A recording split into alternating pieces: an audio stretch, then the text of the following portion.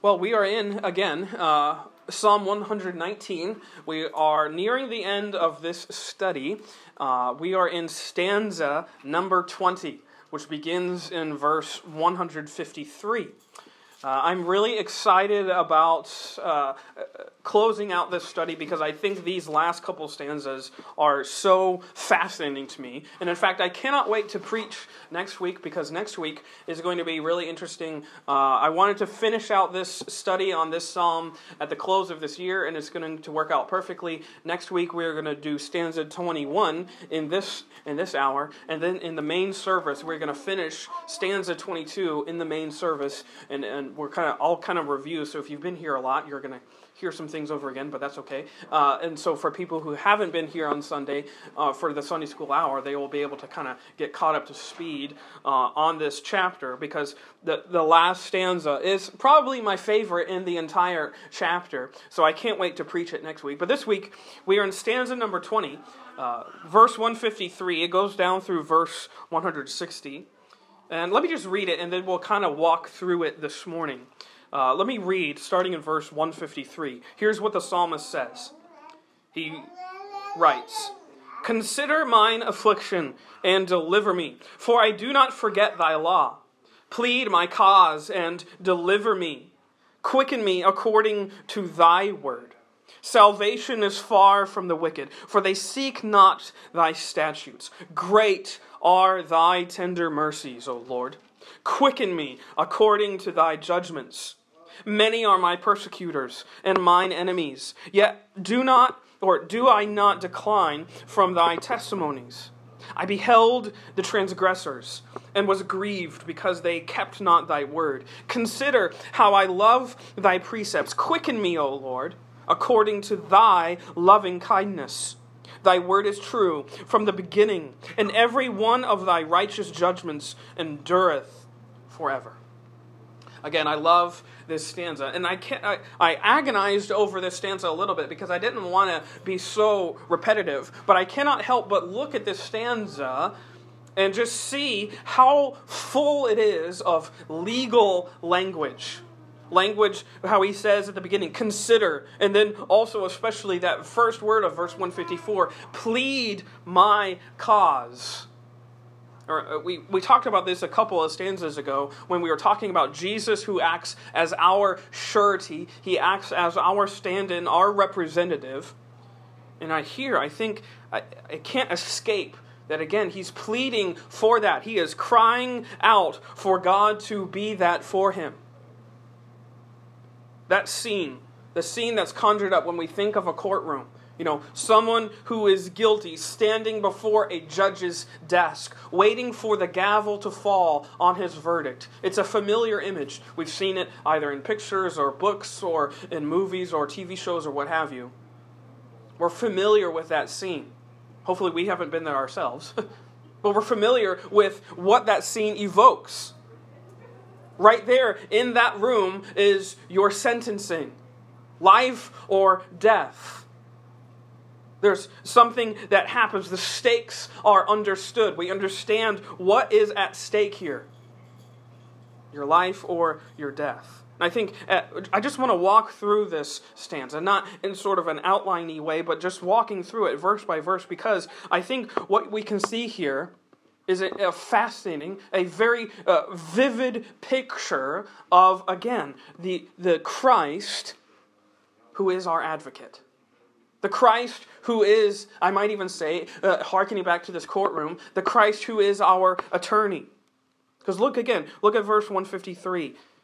He says, "Consider mine affliction." He begins by calling out to God to consider me, to really what he's saying is see or look, perceive my condition, look in regard at what I am in, the state that I'm in. Take notice of me, of my condition. Take notice of my need.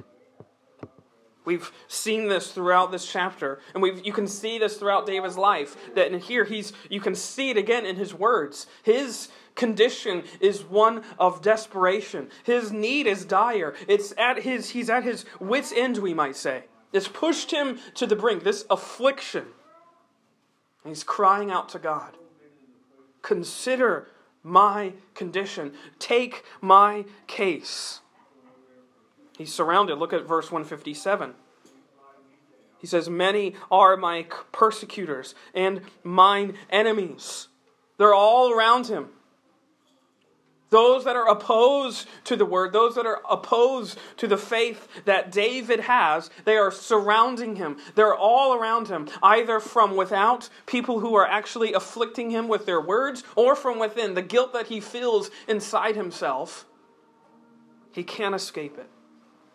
He's being afflicted constantly. It's almost as if he cannot escape this oppression. He cannot escape what he is being afflicted by. And he recognizes this. Such is why he's calling out here. He's crying out for help because he knows that his condition, his affliction, his state, where he is right now, demands rescue. He is not able to survive without it. And notice what he leans into. Notice what he pushes into. Notice, again, verse 153 and then verse 157. Because notice he says, consider mine affliction and deliver me, for I do not forget thy law. And then verse 157, many are my persecutors and mine enemies, yet do I not decline from thy testimonies. He feels this affliction, he feels this oppression, and notice what happens. He doesn't forget, he doesn't leave what the word says, he pushes into it. I'm not declining from what your word says. Even when all around me appears opposite of what you've promised, I'm leaning into your promises. I'm banking on what you have said. I'm not forgetting your testimonies from what you have said, from what you have assured me of. He's staking all of his life. He's putting his weight, we might say, on this word of God, on the promises that derive out of this word of God. I love that. He is oppressed and afflicted. Opposite of what God has promised him. And yet what is he doing? He is banking and leaning harder on the promises. This is something that has always challenged me. Because we can be in life and we can have this assurance that God has brought us to this location or this point, or God has led us here. And then when it doesn't work out, when the plans are upset, when God changes our lives, the course of our lives, when he brings affliction, something unexpected into our lives, what do we often say? Why'd you let this happen? We can sometimes shirk or forget what God has said. Here David is doing the opposite. He's leaning harder into what God has said. Even when affliction and oppression, I would say especially when affliction and oppression come on him. He's leaning into the word, leaning onto these testimonies. He turns. Consider me. He's turning to the only hope he knows for all the help that he needs. He's turning to the only hope that he knows can help him. It's this God who stands for him. And this is what we have promised in the gospel. This, to me, is one of the most wonderful assurances of the Word of God. That when we cry out for God to consider us, guess what? We have a God who considers us. We have a God who sees us, who regards our condition, who notices our affliction.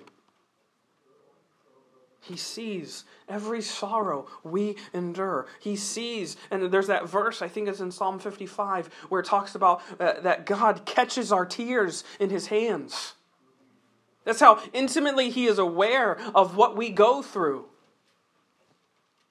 I think of that one. Well, let me read those verses. You don't have to turn there. You can write them down. They're familiar to you probably. Psalm 8, verses 3 and 4, where David again cries out in marveling at this idea that God would consider him. He says, when I consider thy heavens, The work of thy fingers, the moon and the stars which thou hast ordained. What is man that thou art mindful of him? And the Son of Man that thou visitest him. Insert yourself there. Who am I that thou art mindful of me? Who am I that thou considerest me, that thou notest me?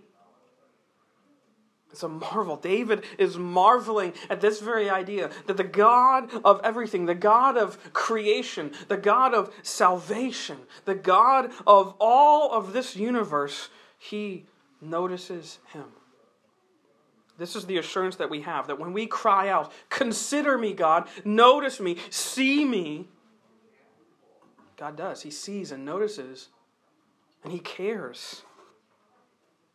To me, I think there's no greater comfort in this word than the fact that the God who spoke and worlds were formed is the same God who notices us, the same God who considers our affliction, who is coming close to those who are afflicted. But notice verse 154, because he doesn't want God to just notice him. Notice verse 154. Consider mine affliction and deliver me. That's verse 153. For I do not forget thy law. Verse 154. Plead my cause and deliver me. Quicken me according to thy word. David doesn't want just God's attention. He wants God's action on his behalf. Don't just see me. God, I want you to act for me. I want you to be my attorney, be my advocate. Speak for me. Speak on my behalf. He stands guilty. He stands condemned. He knows the law. He knows what the law requires. The law has done its work. It has incriminated this king of Israel. It has incriminated his life. He is guilty. He does not deserve anything. It has found him out. He's crying out, sort of as his last hope, which is his only hope. It reminds me of those scenes in like law shows or cop shows where they come into the interrogation room and they're like, we know that you did this. And then the guilty person is quiet. And then what do they say? I want a lawyer. And then it's almost like you know that they're guilty because they're calling out for a lawyer. Why else would they want a lawyer in this show unless they have something to defend themselves for? But I'm reminded of that because David crying out, plead my cause, is almost like him saying, I need a lawyer. I need someone to stand up for me. I need someone to plead my case. The law has come. You are condemned. And he's in that room and he's saying, I need a lawyer. I need someone to stand for me. I need outside assistance. I have no hope in myself. I cannot argue my case because my case is completely worthless. He needs an advocate. And when we cry out, consider me, plead for me, the gospel promises, assures us we have an advocate. We have an advocate with the Father. And his name is Jesus Christ. This is the good news, that when we cry out, I want a lawyer, Jesus takes our case. Jesus stands at that bar in that judgment room and he argues for us. This is what the gospel tells us. That we have a God who not only considers our affliction, but remember in Isaiah 53 where it says that he is acquainted with our grief. Let me read the verse. Isaiah 53 verses 3 and 4. It says, he is despised and rejected of men, a man of sorrows and acquainted with grief. And we hid, as it were, our faces from him. He was despised, and we esteemed him not. Surely he hath borne our griefs and carried our sorrows. Yet we did esteem him stricken, smitten of God, and afflicted. This God, He's not afraid of our griefs, of our sorrows, of our affliction. He is a God who not only sees them, but He takes them as His own. He stands in for us, the ones who are afflicted. And also, the gospel assures us of also this, that we have someone who is way stronger, who is better and way wiser than any other accusing force or accusing word. Than anything that might accuse you. We have an attorney. We have an attorney, an advocate who is ready to acquit us, to exonerate us, to stand there and say, you are free. Let me read you this verse. I came across this verse, Jeremiah 50. Jeremiah 50, verse 34. Write this down. Listen to this. Their Redeemer is strong. The Lord of hosts is His name. He shall thoroughly plead their cause, that He may give rest to the land and disquiet the inhabitants of Babylon. It's a promise to His people. It's a promise to us too. You have a Redeemer who is strong. You have an attorney who is ready to give a defense for you, to plead your cause thoroughly. To plead your cause and leave nothing undone. The defense of Jesus secures our acquittal. It exonerates us. It delivers us. Notice, in 2 verses, He's prayed twice for deliverance. Deliver me, He says. And this is what Jesus does for us. He considers our case and He pleads our case for us. He stands for us, the ones who are afflicted. He stands and argues our case before the Father. And I love this. You know, if you've ever had to have a lawyer, or if you watch a lawyer show on TV, they go through this process where they determine, right, if this case is worth taking. Can we win this case in court or whatever? Sometimes they even, they secure a retainer. They secure a fee. If you just pay this forward, we are going to argue for you. It's just kind of security for the lawyer that whatever happens, they get paid for what they've done. They get paid for their work, and they're expensive. I love the fact that we have an attorney who doesn't investigate if our case is worth taking. He takes it. He doesn't secure a retainer from us. He takes our case. Why? Because He is a gracious, loving advocate. He is a gracious, loving attorney. He doesn't perform any sort of inquiry to make sure our case is worth taking. Because if He did, He would find out that we are absolutely guilty and He could not win our case in court. But He takes it. Why? Because He knows what's going to happen. That before that gavel falls and declares us guilty, He is going to take our verdict for us.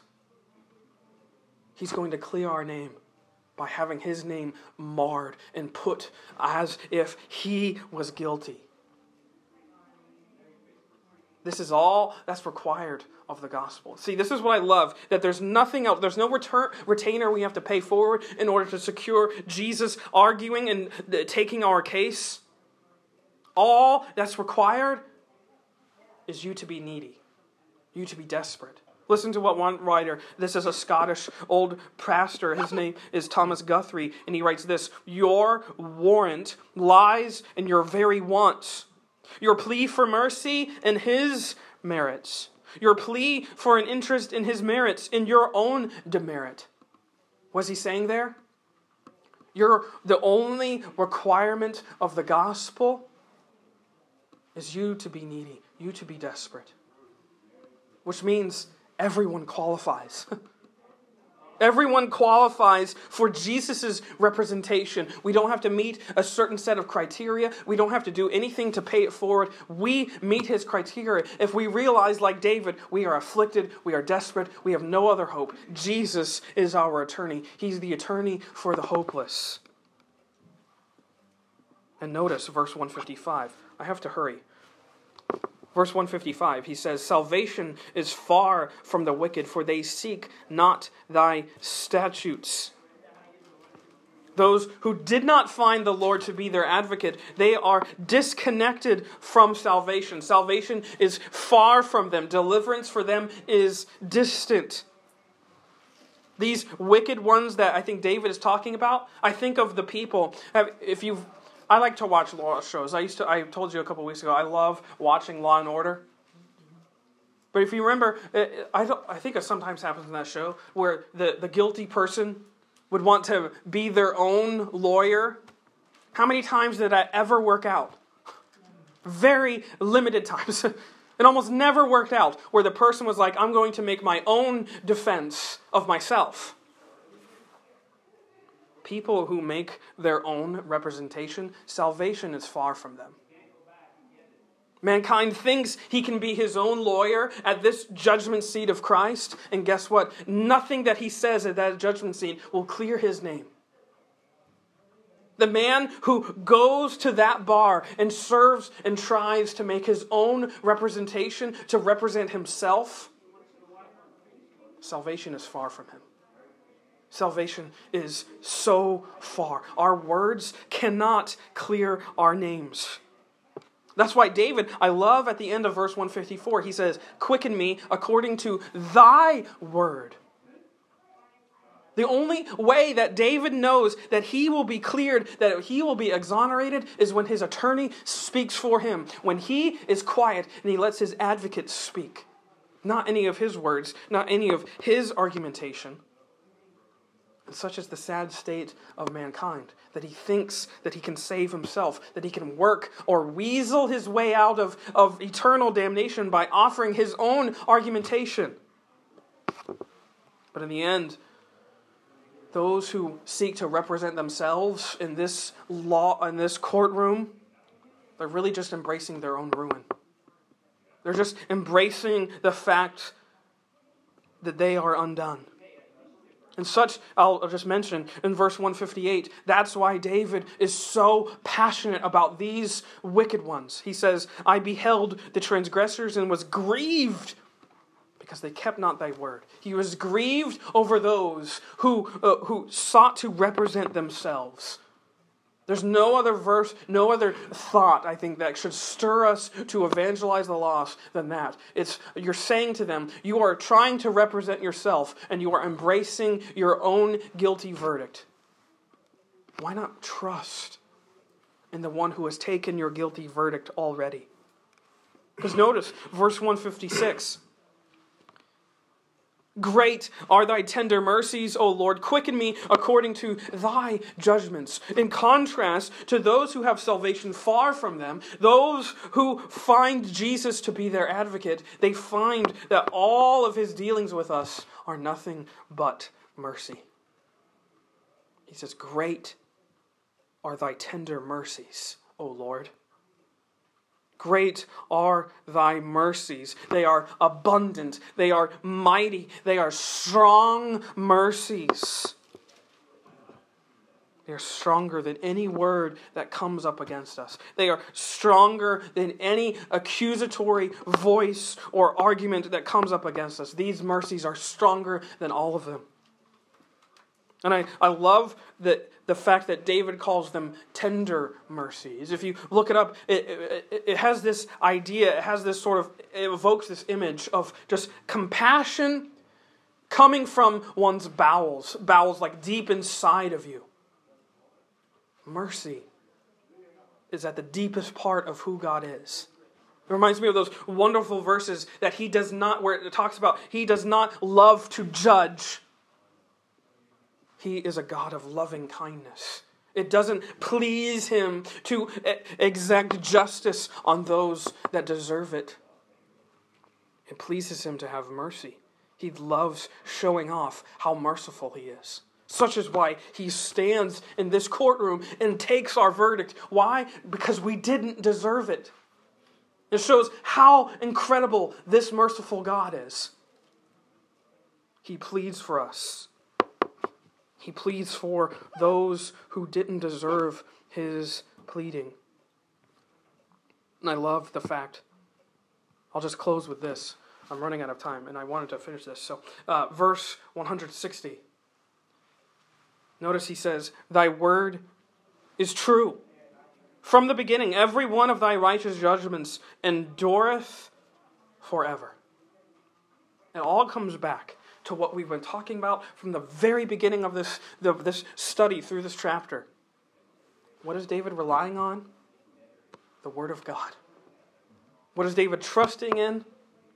It's the Word of God that tells him about his advocate. It's the Word of God that promises him he has an attorney. He has one that will stand for him in that judgment day. One who will take all of his guilty condemnation on himself and will give us a gracious no condemnation. This Word alone is his certainty. It's his confidence. It's his foundation. Why? Because it is true from the beginning. It is a certainty that never changes. It is a word that promises us assurance and deliverance. And it never redacts that. It never retracts. It can never be changed. This mercy is given to us. It's promised to us. It's granted to us in the sacrifice of Christ. David was looking forward to that promise. We are looking backwards on that assurance. But both have the same confidence of faith, which is what? It's a fact that cannot be altered. It has already happened. It is a definitive fact that Christ has taken all of our guilt away, washed all of our sins by his blood, and his words now speak to acquit us, to free us, to exonerate us, to absolve us of all of our condemnation. This is our beloved, our blessed advocate, who stands in for us, who stands at this bar of judgment. And he speaks words of mercy, of tender mercy. Words that say what? I will be the guilty one.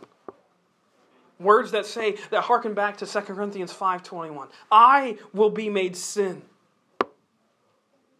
Me, who doesn't know sin, I will be made sin, that they might be made the righteousness of God. This is what our attorney does. It would be the most unexpected courtroom scene if it was ever put on television. Imagine a TV show, imagine Law and Order. The attorney stands and says, I will take their verdict. This mass murderer who deserves all of the justice that's coming towards him, I'll take it.